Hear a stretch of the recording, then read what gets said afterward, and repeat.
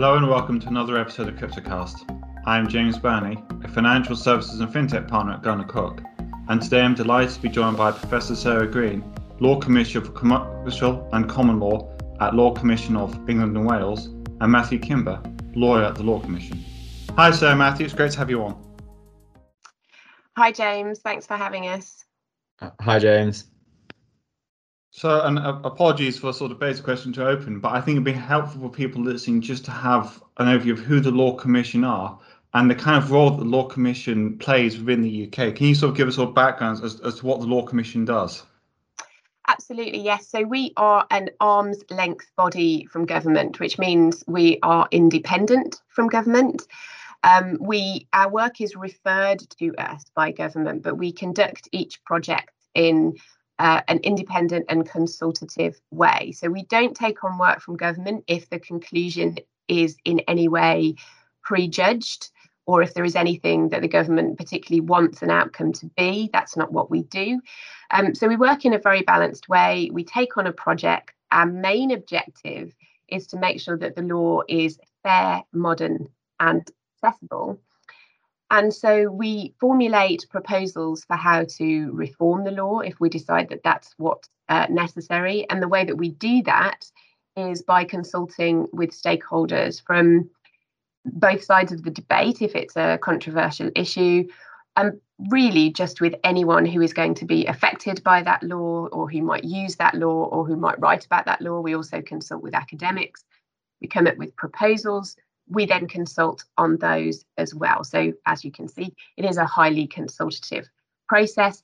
And we then present our proposals to government. And then the ball is in their court and they decide whether or not to adopt them. If we have produced draft legislation, which we sometimes do, that will then, of course, go to Parliament. So that's essentially how we work.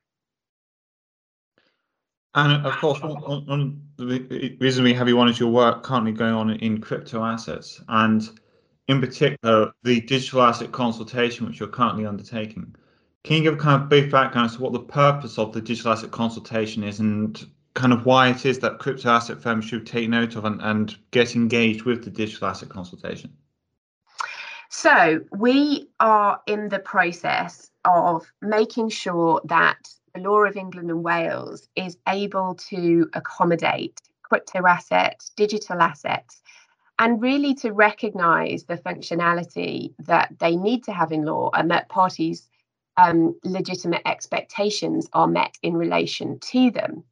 What's currently missing, I think, and this is really important in a commercial setting, is that there is very little certainty. So parties are not at the moment able to know for sure what the legal treatment of their digital assets is going to be. And that is problematic. And that's one of the things we want to remedy. Our work in this area is looking at making the legal treatment of digital assets analogous to the current legal treatment of tangible assets. And we first ask the question whether that's appropriate.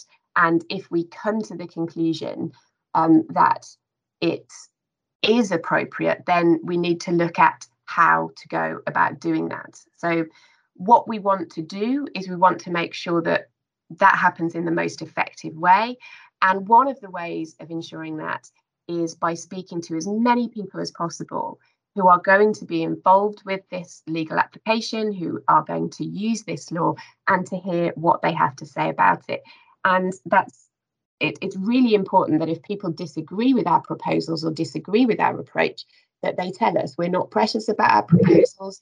The whole point is that we want to hear genuine ideas. We want to hear exactly what those users think of our proposals to make sure that we do the best job possible. So if you have any views on what we're doing, then we definitely want to know about them. And I think it's interesting just to add that you often hear market participants talking about crypto assets being some sort of bearer type security, and that may well be how kind of market participants and stakeholders are treating them. But if it's not how the law is treating them, then there's kind of a difference or a distinction between how the law works and how market participants see it, and that's not helpful for legal certainty. So that's one of the reasons why we think it's so important to hear from the market participants to make sure there isn't that disconnect. Thanks. And I think just because I'm aware that the crypto asset markets are really quite manic at the moment, and therefore people listening in might have certain parts of the consultation they might be more focused on than others. Are there any areas where you feel would be particularly useful for those in the industry to focus their energies in terms of giving extra clarity, or areas which you think, particular brain power needs to go into it in order to get the best outcome? We're at an early stage in how the law treats these type of assets. So one of the fundamental questions is, what is the thing that is a crypto asset, and how do market participants treat that thing? And there's a whole load of articles that talk about, often they relate to Bitcoin, but more broadly to kind of crypto assets. What is that thing? Is it just a piece of information?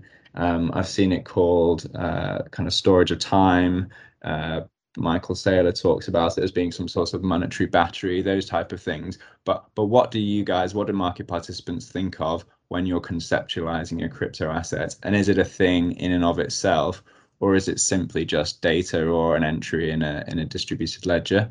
And the reason that's important is because you really need to work from that fundamental basis to then go and conceptualize and make sure the law applies in the correct way. Because if you conceptualize the crypto asset wrong to start with, then I think the law will not treat it in the same way, or will not treat it right for the purposes of kind of more complex laws. So that's the first question. And then I think the second really important question is, how do market participants see transfers working in relation to these assets? Do you treat them as bearer instruments that are transferred by effectively transferring possession of that instrument to somebody else, or do you see it as operating in a little bit of a different way, perhaps more like a bank account transfer? Again, that's really, really important, because for basic transfers, we want to make sure that the analysis is correct from a legal perspective, but also that it reflects how market participants treat it. And then clearly, market participants don't just transfer from Alice to Bob.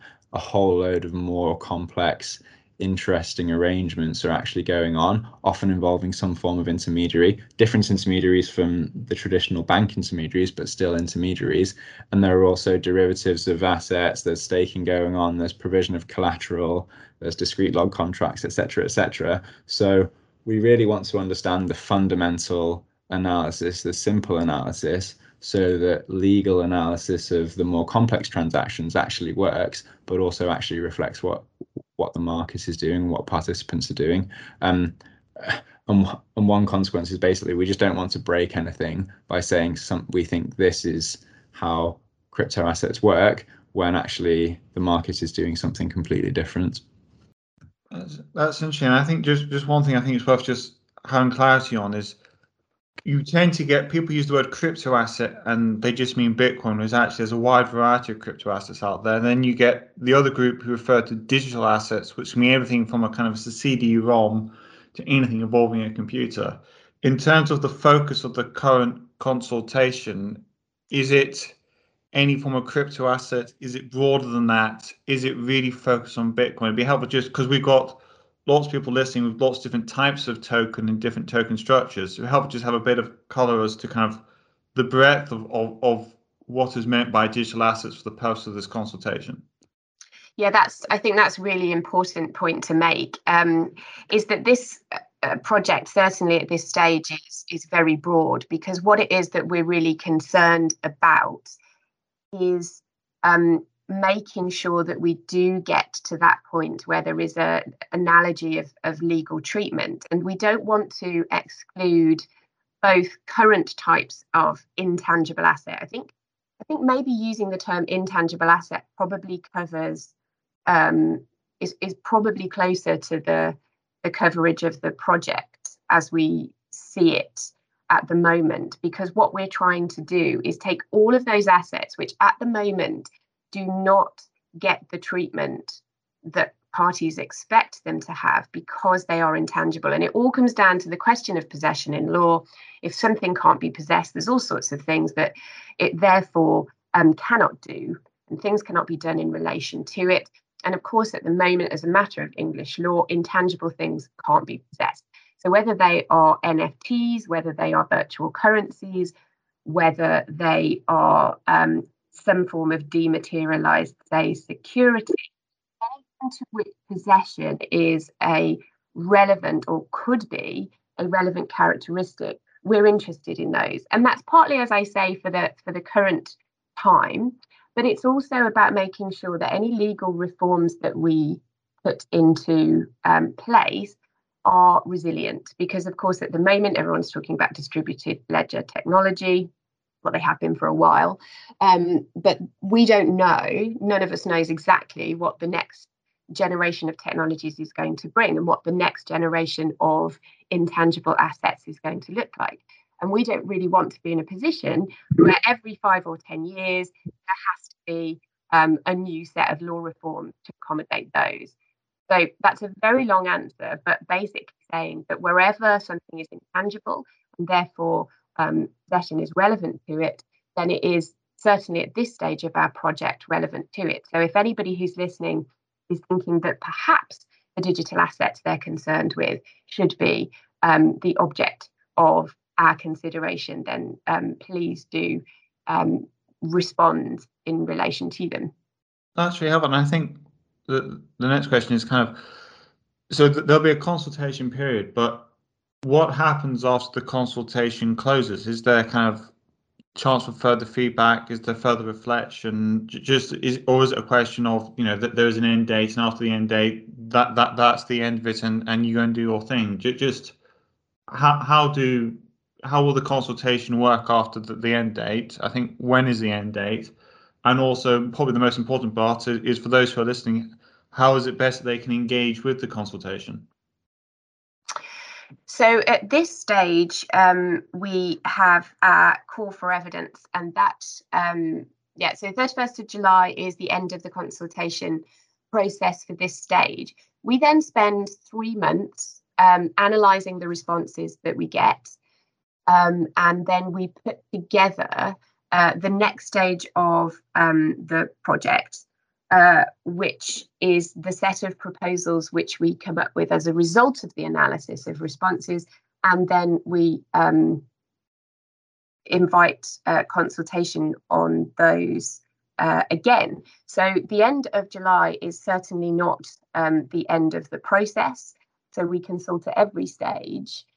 So it would be fantastic to hear from as many people as possible by the end of July, but that certainly isn't your last opportunity. Matt, did you want to add anything to that? I was just going to add that this is intended to be a really facilitative and open process. So all of our questions and our documents are online. And the call for evidence is really asking market participants what they're doing in practice, how they're experiencing these assets, how they're dealing with them, how they're treating with them. What are you guys actually doing? And why do our kind of questions matter to you?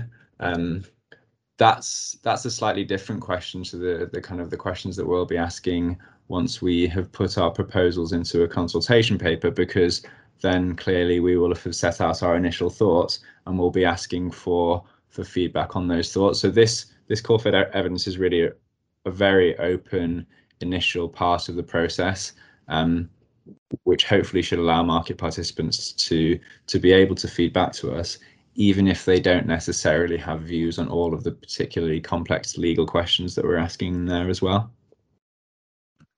I think just one last question just to round off, but are you looking for particular, because some people have views but aren't necessarily lawyers and don't necessarily come out of the lawyer's mindset. Are you open for people who are completely non-lawyers and all the rest, and who may not have any legal training whatsoever, to still express views as to how they think these things should work, because they might be, say, from a more technical background and therefore be more interested from the sort of coding side? Absolutely, yes. I mean, in a sense, I certainly don't want to put lawyers off at all. But of course, in a sense, because we're all lawyers, it's almost more helpful to hear from people who aren't lawyers, because it's very difficult, as you know, after years of thinking of things through a legal lens, to put yourself in a different position. And certainly not everybody on the team, well, nobody on the team is a dyed-in-the-wool technologist. So we absolutely want to hear from those who are, and from people who might be neither. There might be people who use these assets or who interact with these assets in some way on a daily basis. And it really doesn't matter whether you have the technology background or if you have a legal background. If you have any interest at all in how these things are doing, we do want to hear from you. That's brilliant. I'm afraid that's all we've got time for. If anyone listening wants to reach out directly to Sarah, her email is Sarah, sarah.green@lawcommission.gov.uk. And Matthew's email is matthew.kimber, KIMBER, @lawcommission.gov.uk. So, Matthew, it's been an absolute pleasure having you on. Thank you very much. It's been fascinating. Thanks, James. Thank you for listening to our latest podcast. Gunnar Cook has a market-leading blockchain, crypto assets and DeFi team, providing legal advice across the whole of the blockchain ecosystem. Our members have been heavily involved in helping shape the legal and regulatory framework for blockchain and crypto assets from the start, meaning that we have an intuitive understanding of our clients' needs and can provide focused, pragmatic advice at predictable cost. For more information, please visit our website. Thank you again.